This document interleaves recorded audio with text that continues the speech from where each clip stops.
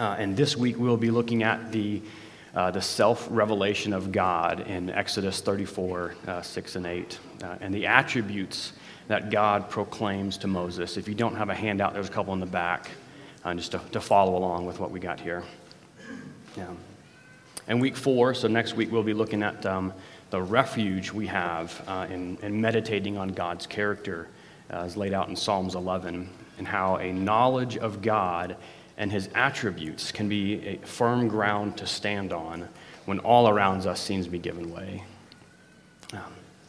But before we get started, let's go before the Lord in prayer. Almighty, infinite Father, Lord, humble us as we come before you. Lord, I want to acknowledge my dependence on you, Lord, as I'm up here teaching on your name and your character as you have revealed yourself.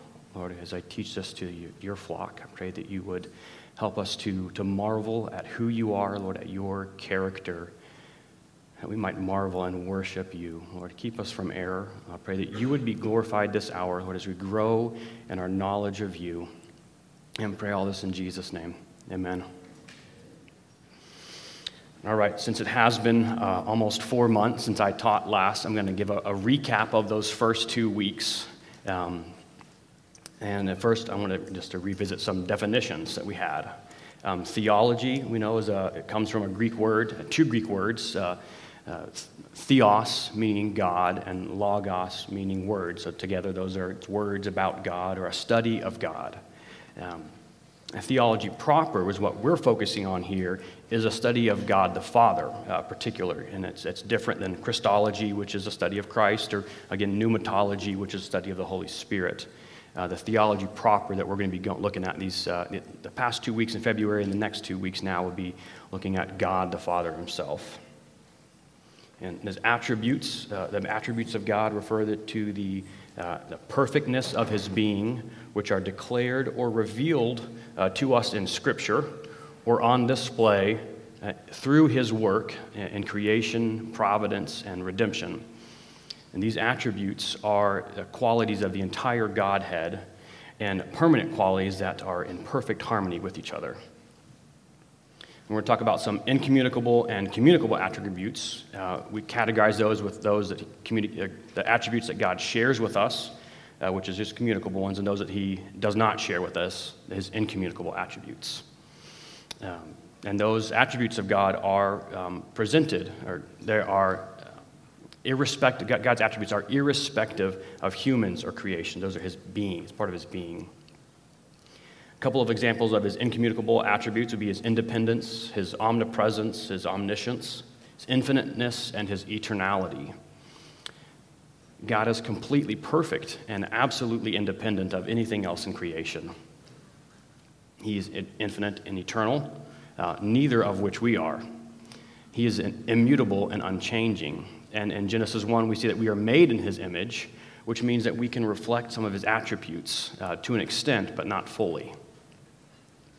So in these attributes, we can say that God shares with them to us to a degree, but never to the full extent or to the infinite perfection as they are in God. And last time we looked at the importance of studying theology. Having a right concept and knowledge of God is foundational to our Christian lives. We said that the study of true theology leads to true doctrine, which leads to true doxology. And that's our goal here, is to get a better understanding of God so that we might truly worship him. In week 1, we looked at God's clear and plain revelation of himself to all men everywhere. God's existence is revealed through creation, it's revealed in Scripture, and through his incarnate Son. And we know in Romans 1 that no one can say that they are unaware of God. They are without excuse, it says. And because God has revealed himself to us, it means we can know him.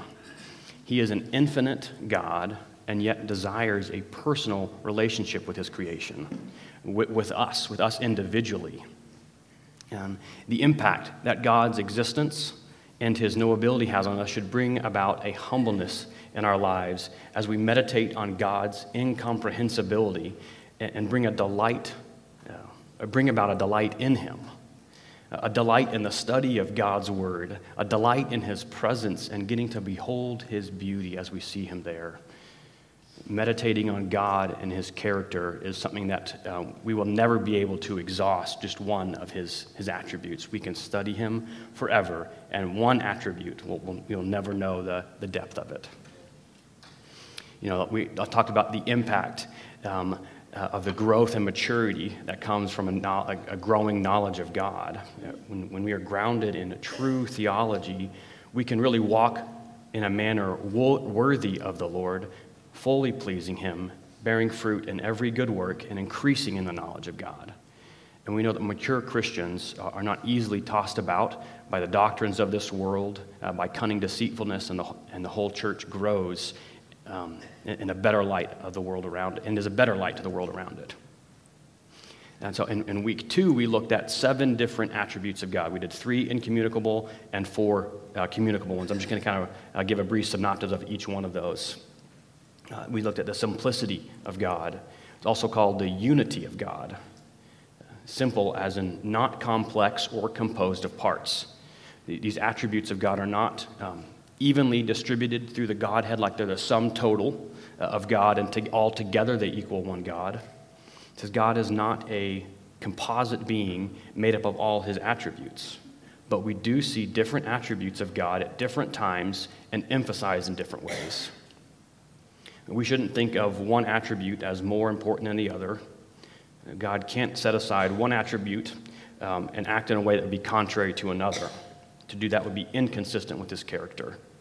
Okay, nor should we try to triage them and put them in a ranked order of least to greatest. We must hold to the truth that the attributes of God all operate in perfect harmony with one another. The aseity, or the self-existence of God, the definition of that would be God does not need us or the rest of creation for anything.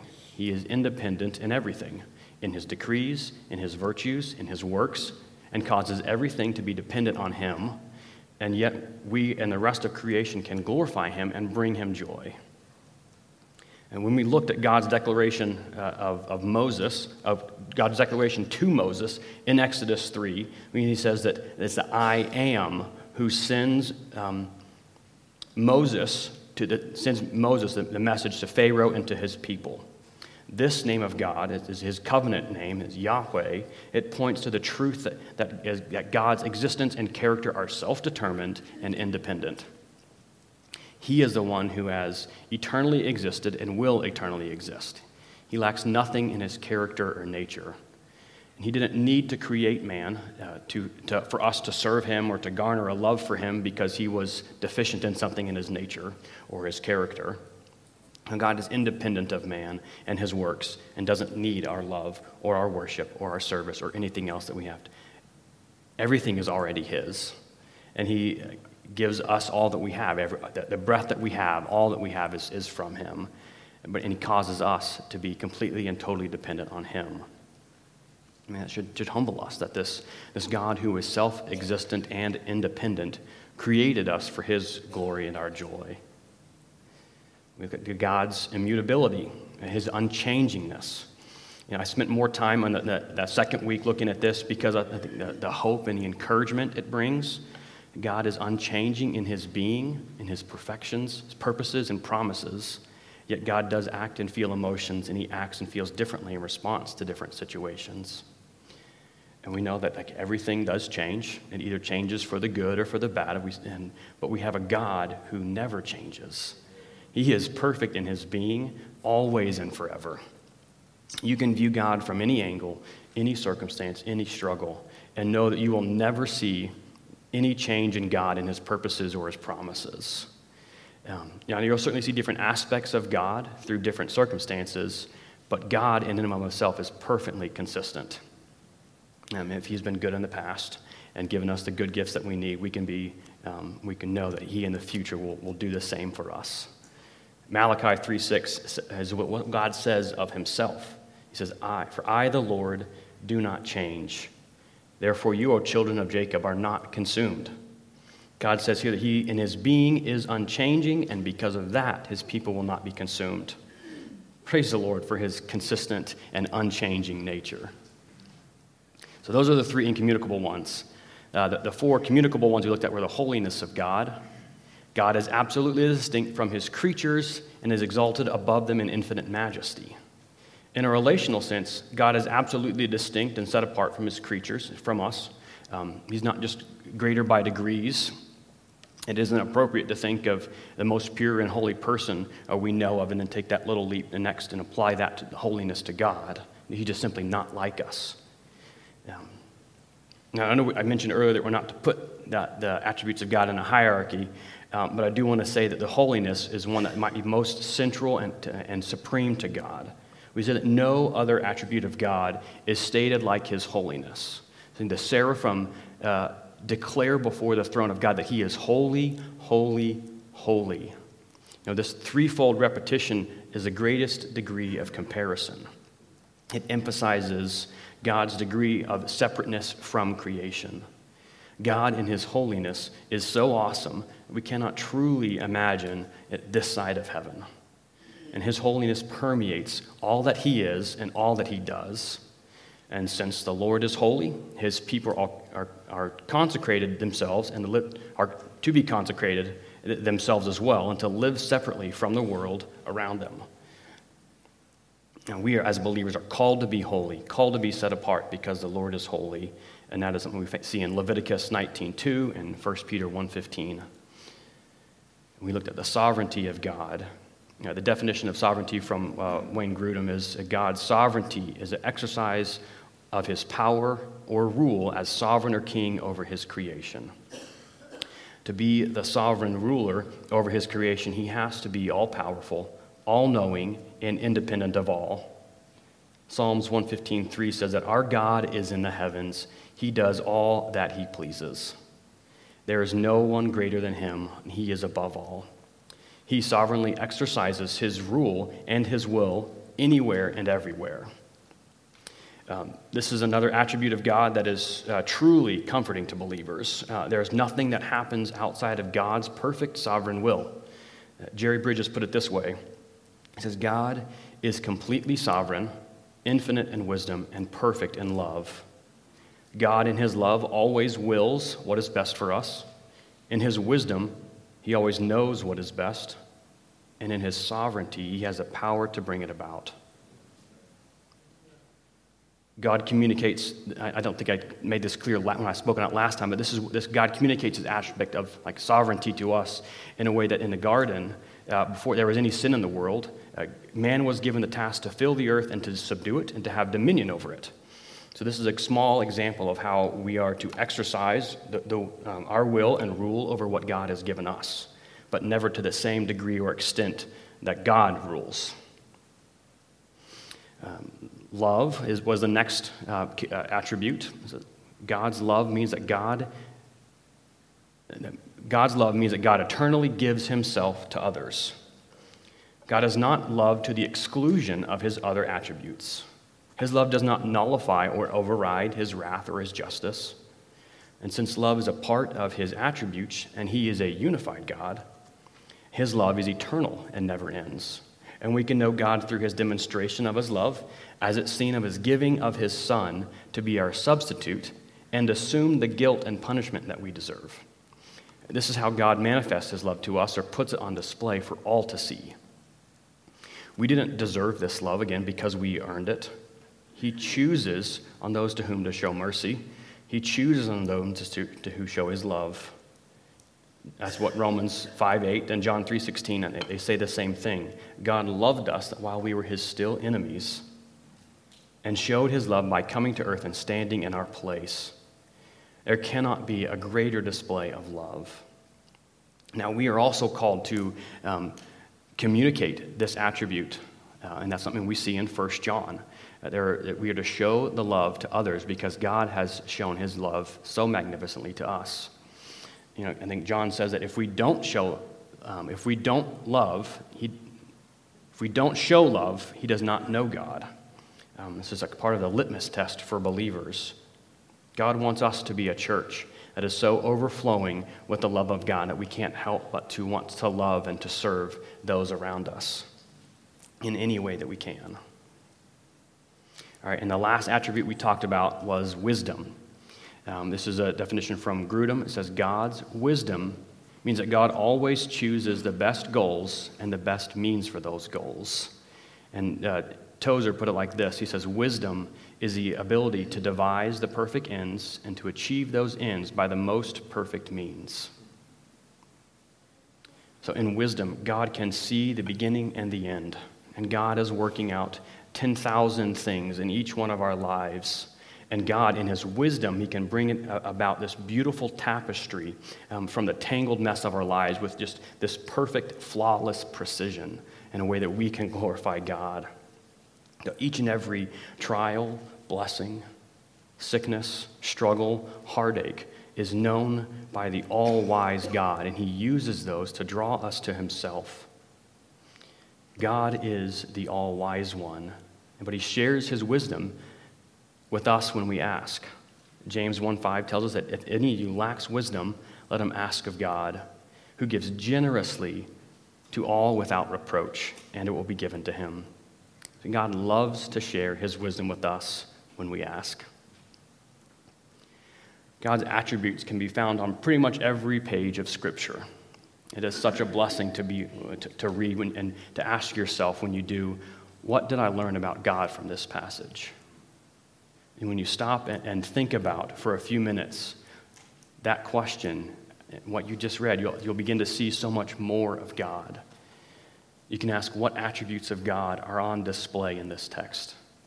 And just by having the radar of your heart tuned to his attributes, I'm confident that when you read, you'll be amazed at what you learn about God as you read. All right, and that was the introduction and the recap of the past 2 weeks. I want to spend the rest of our time in Exodus, and we're going to look at, focusing. We're going to spend our time looking at Exodus 34, but I do want to give some context, and this will take a few minutes. We know that, or we're going to be looking at this interaction between Moses and God, leading up to God's this glorious revelation of himself to Moses in response to his prayer when he says, "Show me your glory." And we're going to pick out and expound on several of the attributes that God reveals of himself. All right, and I want to think that just before we get into that, have you ever felt as a Christian that you are in over your head, or the circumstances are so difficult that you don't know how to move forward? Are you in such a place where you can't go on in your own strength? Because that's where Moses was when he cried out to the Lord for a deeper knowledge of him. May we learn to respond in the same way with our trials. All right, so in Moses, the book of Exodus is a story of God's redeeming and delivering his people from slavery in Egypt. He brings them out of the wilderness. He brings them into the wilderness, out of slavery in Egypt, leading them to the promised land that he told he would give to Abraham, Isaac, and Jacob and their descendants. He leads his people through Moses to the wilderness and to Mount Sinai, where he calls Moses up to give him the law and the commandments of God. Well, while Moses was up there for 40 days, receiving various laws and how they were to govern the nation, different feasts, instructions on how to build the Ark of the Covenant, a detailed plan for the tabernacle, where God himself would reside, how the priests are to operate, the sacrifices and offerings, the workings of the temple. But however, down at the base of the mountain, the people got anxious. Moses was gone for 40 days, and they began to question Moses' leadership and forgot all that they had witnessed God accomplish to get them to this point. They wanted something physical to worship. So Aaron had everyone bring their gold, and he built them a calf as an idol for them to worship. Now, I don't want to scoff at them or think that we wouldn't do the same thing. How often do we all forget what the Lord has done for us? I think we have to remind ourselves daily of the good things that the Lord has done for us. And if we were to think about it, we'd probably say that we're more like the Israelites at the base of the mountain than we are with Moses, who is communing with God. We're going to kind of pick up and turn to Exodus 32. We're going to kind of walk through Exodus 32 through 33, and as we narrow in on Exodus 34. So in Exodus 32:9, this is the Lord speaking to Moses. And the Lord said to Moses, I have seen this people, and behold, it is a stiff-necked people. Now therefore let me alone, that my wrath may burn hot against them, and I may consume them, in order that I may make a great nation out of you. But Moses implored the Lord his God and said, O Lord, why does your wrath burn hot against your people, whom you have brought out of the land of Egypt with great power and with a mighty hand? See, back on the mountain, God knew all that was going on and told Moses what the people were doing. And he said that he would wipe them out and start over with Moses. But Moses pleaded and interceded on their behalf. In verse 11, it says he implored God or entreated for the favor of God. And down in verse 14, we see that the Lord relented from the disaster that he had spoken of bringing on his people. God relented of that disaster.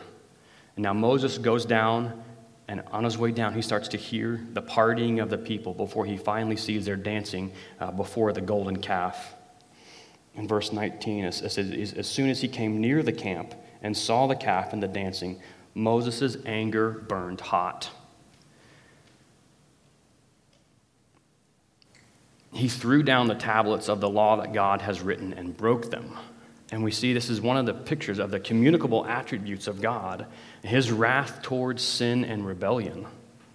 So Moses took the golden calf and he burned it. He ground it into powder, and then he spread it out in the water and made the people drink it. This is no small feat or no quick process. I mean, the melting of gold, the melting temperature of gold is about 2,000 degrees. And I don't know whether or not he melted it completely before grinding in a powder, but what he is doing, his actions are showing the people that this God that they were worshiping, this worthless God is nothing. Nothing.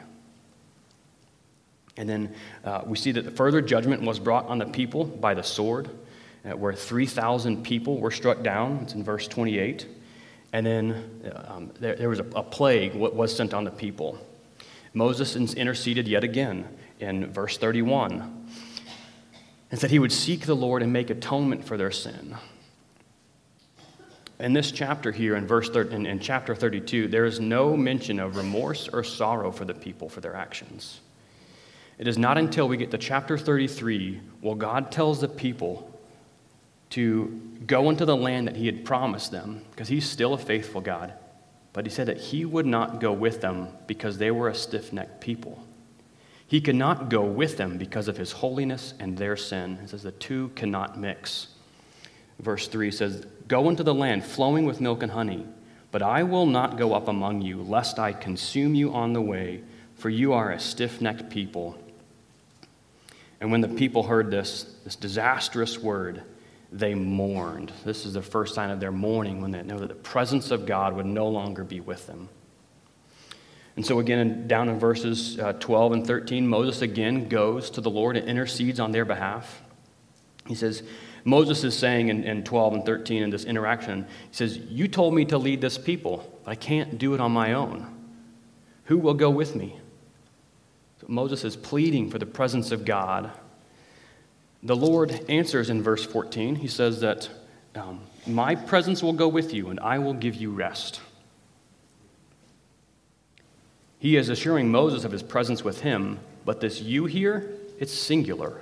He says God's going to be with Moses, but not with the people. This is similar to what we read earlier when God said to Moses on the mountain that he would start over with Moses. Moses says, though, in response to this, that unless God goes with the people, he didn't want to leave. And in 15 he says, if your presence will not go with me, do not bring us up from here. Moses reminds that it is the presence of God that his people, it's the presence of God with his people that makes them who they are, not necessarily the blessings of the promised land alone.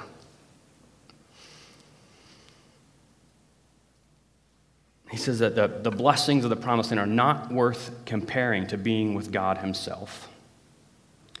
All right, so for some of us here, are you enjoying the blessings of church, friendship, and the fellowship the hope, the promise of a clear conscience, but don't want the all-consuming presence of God in your own life. Maybe you don't want to conform to a life of selflessness, putting off the sin that you love because of the Holy One cannot be in the presence of sin. Do you want the blessings of the church without actually having a relationship with God himself? Are you looking for the blessings, but not from whom they come? If you're looking for the blessings, if you only love and pursue his benefits, what will happen when they were not there or God withholds them? If you only pursue his blessing, what happens when life gets hard?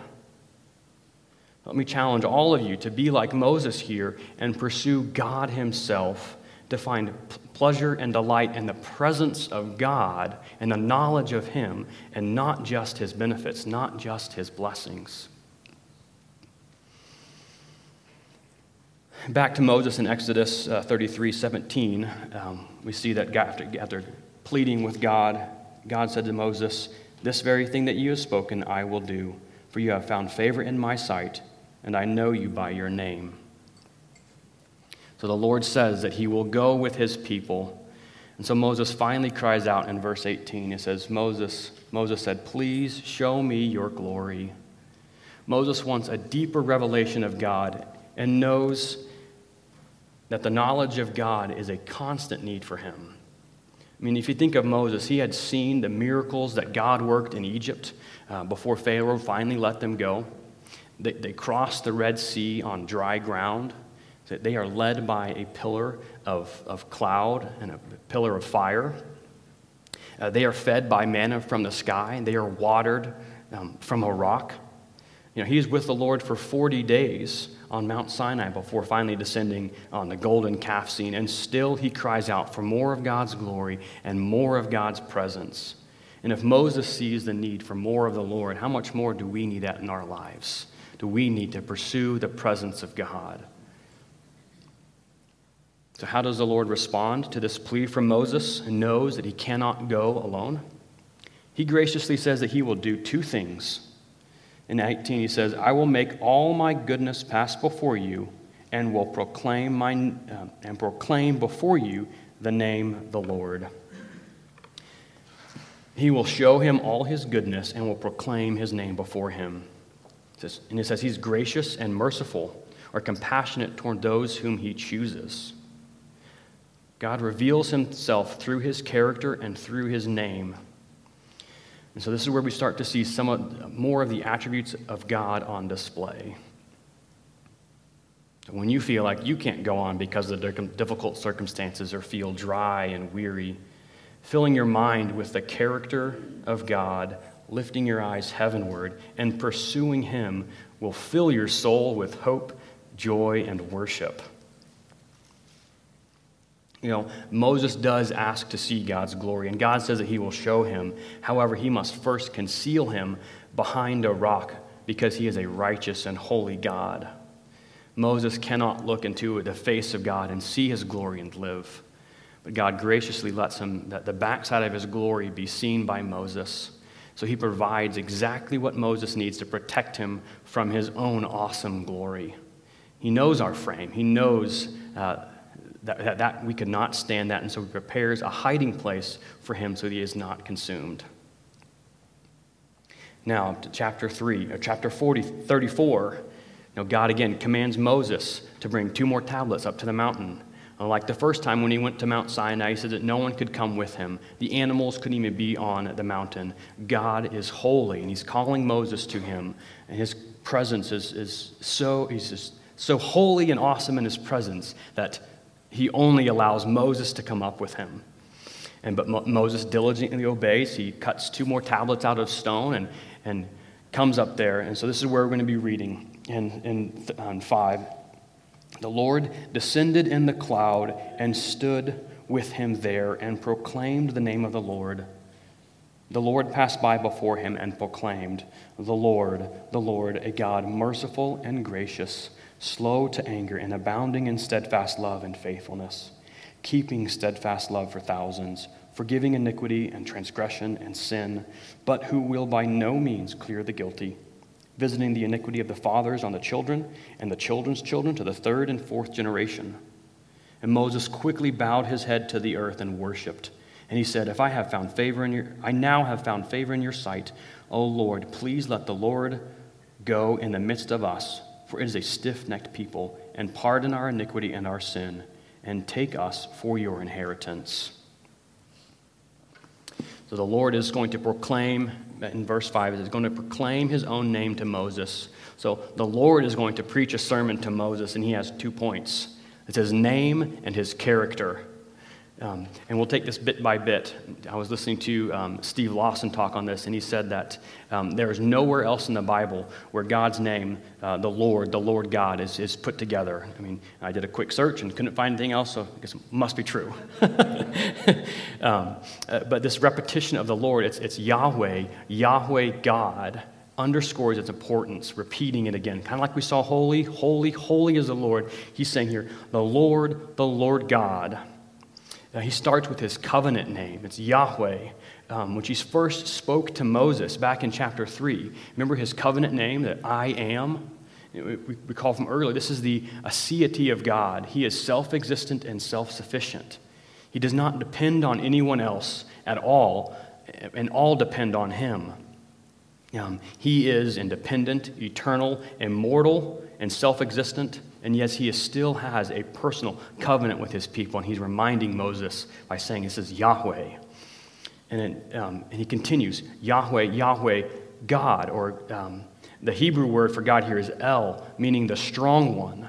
He is the preeminent one, the all-powerful, omniscient, covenant-keeping God who rules over all creation and the one who spoke it all into being. God proclaims to Moses his name, Yahweh, Yahweh God. We need to have a growing and deepening knowledge of this great, powerful, and awesome God.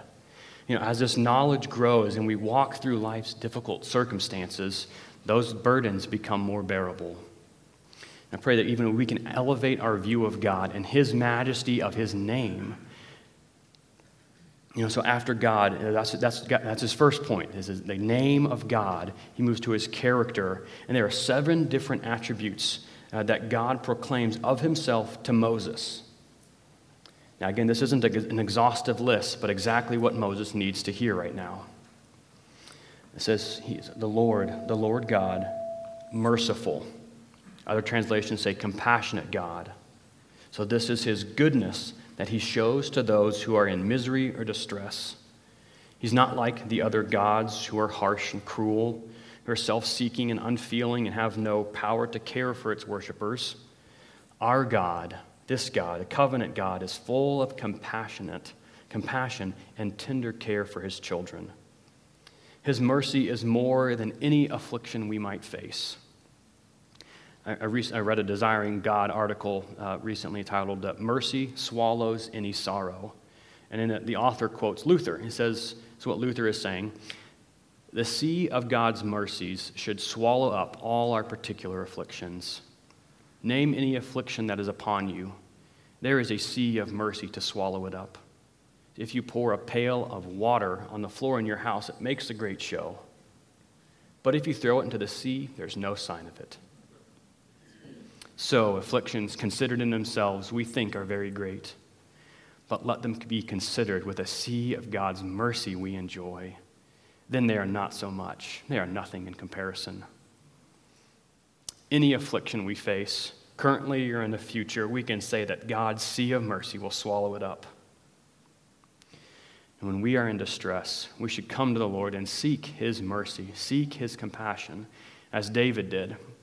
In 2 Samuel 24:14, this is David saying, David said to Gad, I am in great distress. Let us fall into the hand of the Lord, for his mercy is great. And then Paul says in 2 Corinthians 1:3 that blessed be the God and Father of our Lord Jesus Christ, the Father of all mercies and the God of all comfort. This is a communicable attribute that we are also commanded to imitate. We imitate God's mercy as we interact with others. Jesus said in his Sermon on the Mount, blessed are the merciful, for they shall obtain mercy. And in 2 Corinthians 1, we are to comfort others with the same affliction, or comfort others in their affliction with the same comfort that God comforts us. And this is one of the many reasons why God just allows suffering. When someone is suffering and finds comfort in the mercy and compassion of the Lord, they are to then show that same comfort and compassion with others who are suffering. And I know many of you are suffering or have suffered through a trial and been comforted. I want to encourage you to look around you, those who are currently suffering, and see how you can imitate God's mercy and compassion to them. It says, the Lord God, merciful and gracious. He proclaims himself to be a gracious God. This grace is God's goodness and favor towards those who deserve only wrath and punishment. We know from Ephesians 2:8 and 9 that grace is a free gift of God, never something that we can work for or earn. We know that is not what we deserve, since Romans 3:23 and 24 tells us that for all have sinned and fallen short of the glory of God, and are justified by his grace as a gift through the redemption that is in Christ Jesus. Our standing before God on our own is one that has completely fallen short. But by God's grace, we are given in Christ his perfect righteousness and are counted as the ones to inherit eternal life with him. God is proclaiming to Moses that this grace comes from within his very being. And at the same time that God is giving the law for which to live by, the law that he knows that they can never keep, the law that shows them how inadequate they are, he is proclaiming in his person that he is a gracious God. And we know that as an attribute of God, it operates together with his other attributes, and his grace is infinite, his grace is eternal, and his grace is boundless. What a sweet comfort for Moses, who just witnessed a nation in a very short period of time turn from following God to worshiping an idol. And what a sweet comfort it is for us today to marvel at the limitless, boundless, and free grace of God in our lives.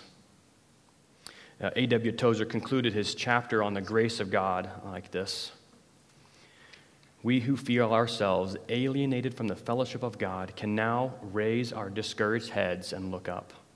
Through the virtues of Christ's atoning death, the cause of our banishment has been removed. We may return as a prodigal returned and be welcome. As we approach the garden, our home before the fall, the flaming sword is withdrawn. The keepers of the tree of life stand aside when they see a son of grace approaching. God told Moses earlier, when he first asked to see God's glory, that he is gracious on those he will be gracious. And this grace comes from the sovereign plan of the Lord. He's under no obligation to show any of his creatures this grace, but he chooses to do so because that's in his character. And we are to extend that same grace to others the way we have shown grace. It says, the Lord God, merciful and gracious, slow to anger. I think we can all be thankful that God's anger towards sinners is slow. If it's not, I don't think any of us would be here today. You can say that the slowness of anger is God's patience. He's not prone to fly off the handle in anger towards us, or his anger is not easily kindled.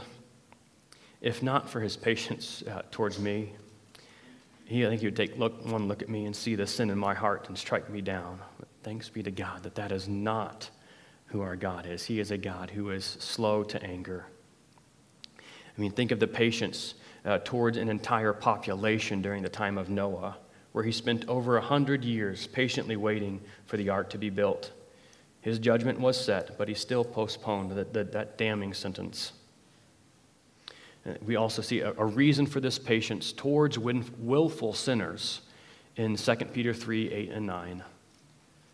It says, but do not overlook this one fact, beloved, that with the Lord 1 day is 1,000 years, and 1,000 years as 1 day. The Lord is not slow to fulfill his promise, as some count slowness, but is patient towards you, not wishing that any should perish, but that all should reach repentance. We see that God is slow to anger, and we should also learn to have that patience towards others. As the Lord waits and lengthens the offer of his mercy and his grace towards sinful people, so should we show patience and long-suffering towards those who have wronged us. Let us not have anger that is held back only by a hair, easily released when someone offends us or speaks against us. Let's meditate afresh on the long-suffering of the Lord, who has countlessly been sinned against and yet still patient towards the sinner. Let's not fall into that mindset that Jonah did. It's that he was angry with God when he relented from the disaster towards the Ninevites when they repented. Joel even quotes Exodus 34:6 here as a reason for his running away. He said, I know that you are God gracious and merciful, slow to anger and abounding in love. So Jonah did not have this slowness towards anger the way God does, and let's not be like that. James tells us that we are to be quick to listen, slow to speak, slow to anger. And this can only be done through the Holy Spirit. This is one of the fruits of the Holy Spirit listed in Galatians 5:22, this patience. Patience requires a moment-by-moment trust in the Lord as we wait for him to fulfill his promises and purposes, and whenever the circumstances, all in his timing. It says, the Lord God, merciful and gracious, slow to anger, abounding in steadfast love and faithfulness, keeping steadfast love for thousands. The Lord abounds in love towards us. This isn't just a little bit of love that just barely covers us. It's a fountain of love that overflows in such a way that we can never plumb the depths of it. It's abounding, it's plentiful, and it says it's kept for thousands of generations. It's perpetual. So God's love said in these verses to be plentiful and perpetual. There is never an end to the love that God sets on us. Again, since this love is a part of God's character, it cannot be influenced by us. We do not get to earn his love or merit it in any way. His love is limitless, eternal, it's sovereign, and it never changes. And as we have been shown such an abundant love, we are to show that love towards others. And get summarized in Matthew 22:37-39, where it says, you shall love the Lord your God with all your heart, with all your soul, with all your mind. This is the great and first commandment. And the second is like it. You shall love your neighbor as yourself. We are first to love the Lord with everything in us and show that same love towards others. We saw earlier in John that the people will know us as his disciples as we have love for one another. Love is a defining characteristic of a believer. Looking back in our passage, it says, the Lord God, merciful and gracious, slow to anger, abounding in steadfast love and faithfulness. Other translations say abounding in steadfast love and truth. And how refreshing and relieving it would have been for Moses to hear that God is not only abounding in love, but he is also a faithful God. All around, Moses has seen a people be completely unfaithful to God. Yet God has stated in his character, his perfect character is faithful. He is truth. God's faithfulness means that God will always do what he has said and fulfill what he has promised. Numbers 23:19 says, God is not a man that he should lie. We can depend on God and what he said he would do. If he said he is slow to anger, we can trust him that he will be perfectly patient in accordance with his character. When he says that he abounds in love, we can trust that nothing can cut off his love towards those whom he pours it on. God reveals himself to Moses here, and we know that he is faithful to all that he proclaims and speaks nothing but the truth. Proverbs 30:5 says that every word of God proves true. They're not true because they conform to some outside standard of truth. They are true because God's words are the standard of truth. Jesus said of the Father in John 17:17, it says, your word is truth. I think at the very core of our faith is taking God at his word and depending on him to do all that he has said and promised. The faithfulness of God is a bedrock for sound theology. Because of his faithfulness, all his promises stand, and his covenant will never fail. And we can look forward with absolute certainty to the rich blessings of an eternity in heaven, despite all the unfaithfulness we see around us and even within us. His faithfulness does not depend on us. Praise the Lord. The truthfulness and the faithfulness of the Lord are also communicated to us. We are commanded not to lie to one another, to put away falsehood and speak the truth, to love truth and to hate falsehood.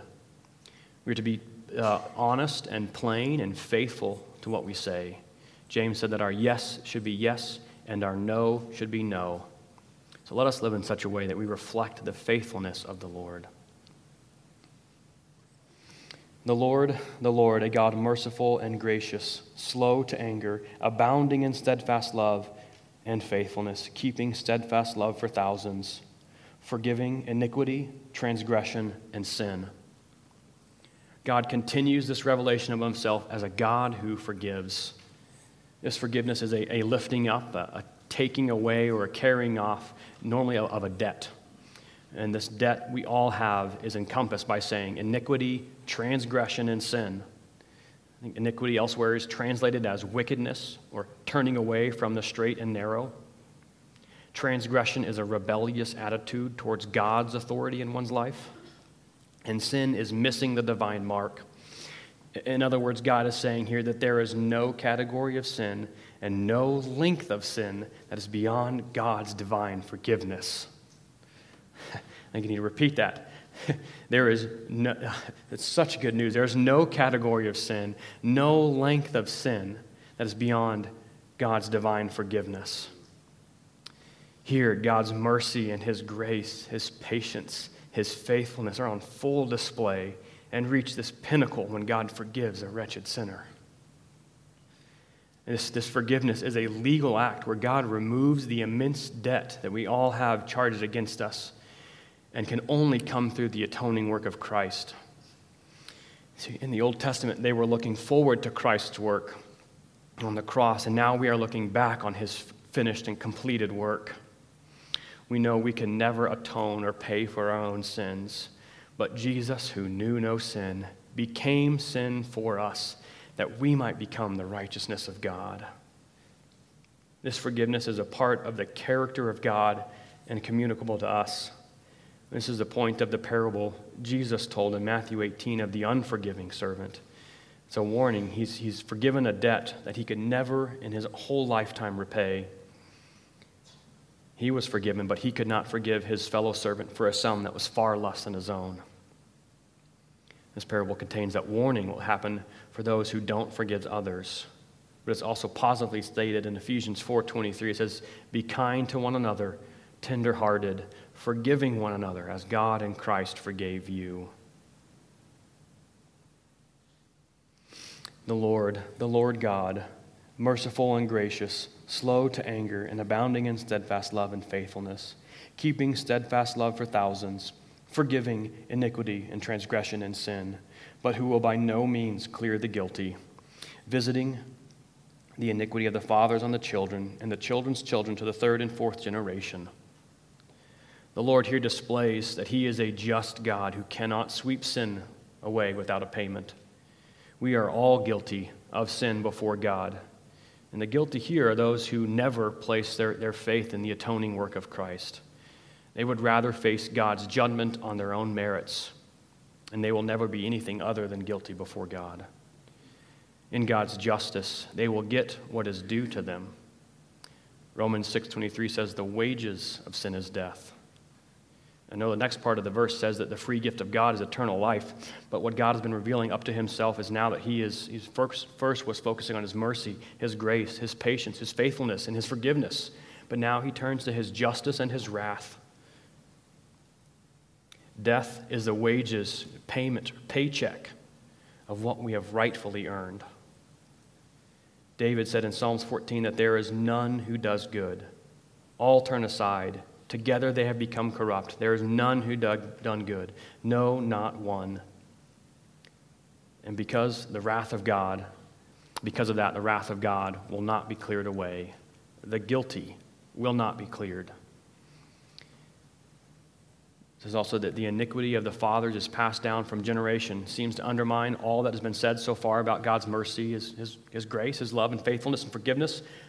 But we know that's not the case. God is faithful to his character and will forgive those who repent and turn to him. Sometimes there are horrible consequences of sin that remain and shape a younger generation. I think this also doesn't contradict what we heard a few weeks ago in Ezekiel 18, where it says that the soul that sins will die. It says that the sons there would not suffer from the iniquity of the father. The son is said not to carry or bear the penalty of the iniquity done by the father. In Exodus, earlier in chapter 20, in verses 5 and 6, on the first giving of the law, God says this. It says, "You shall not bow down to them or serve them. For I, the Lord your God, am a jealous God, visiting the iniquity of the fathers on the children to the third and fourth generation of those who hate me, but showing steadfast love to thousands of those who love me and keep my commandments." The clarification here in Exodus is that the one who hates the Lord will have the consequences of sin passed down from generation to generation. The parent's sin has hardened their own hearts and brought about a hatred of God. I think children raised in a home that despises and hates the Lord tend to practice such actions, exposing their own hatefulness towards God. God doesn't punish them for sin that they have not committed.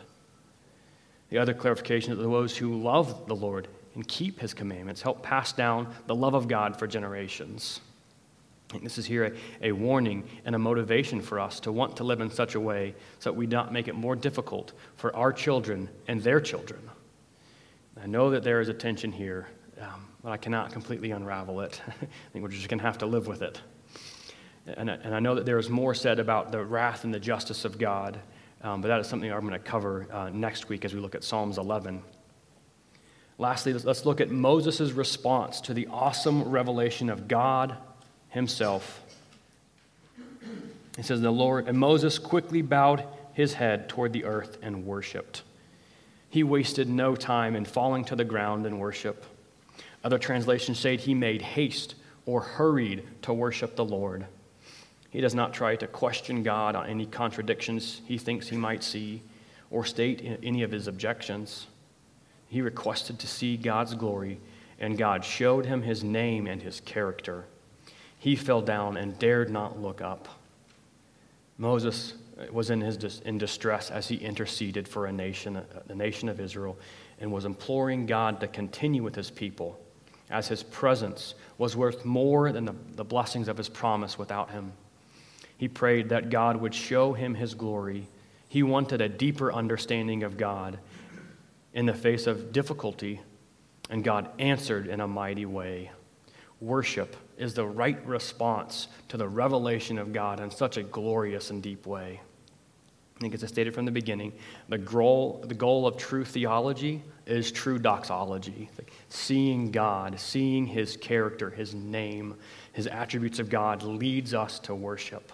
I think this is the prescription for the Christians who feel like they're in over their heads or in circumstances that seem difficult and don't know how they're going to move forward. This is the remedy for those who are in a place that they cannot go on in their own strength. It's to cry out to God, to the God who is, and be in awe at the revelation of himself. Cry out the way Moses did when he said, "Show me your glory." I think we can lift our eyes from the trials or difficulties we face to the majestic nature of God and be in awe of him and who he is. When we see his presence as more beautiful than the blessing, when we pursue him, regardless of the duration of the trial, regardless of the complete removal of the trial, being in the presence of God is greater than any blessings without him. We too should respond in worship and prayer. Let's pray now. Oh, mighty Heavenly Father, we thank you so much that you have revealed yourself to us, or that we can know you. Help us to fall on our face as we meditate on you and worship you, Lord, and go before us this next hour as we worship together. May it be a pleasing sound to you. In Jesus' name, amen.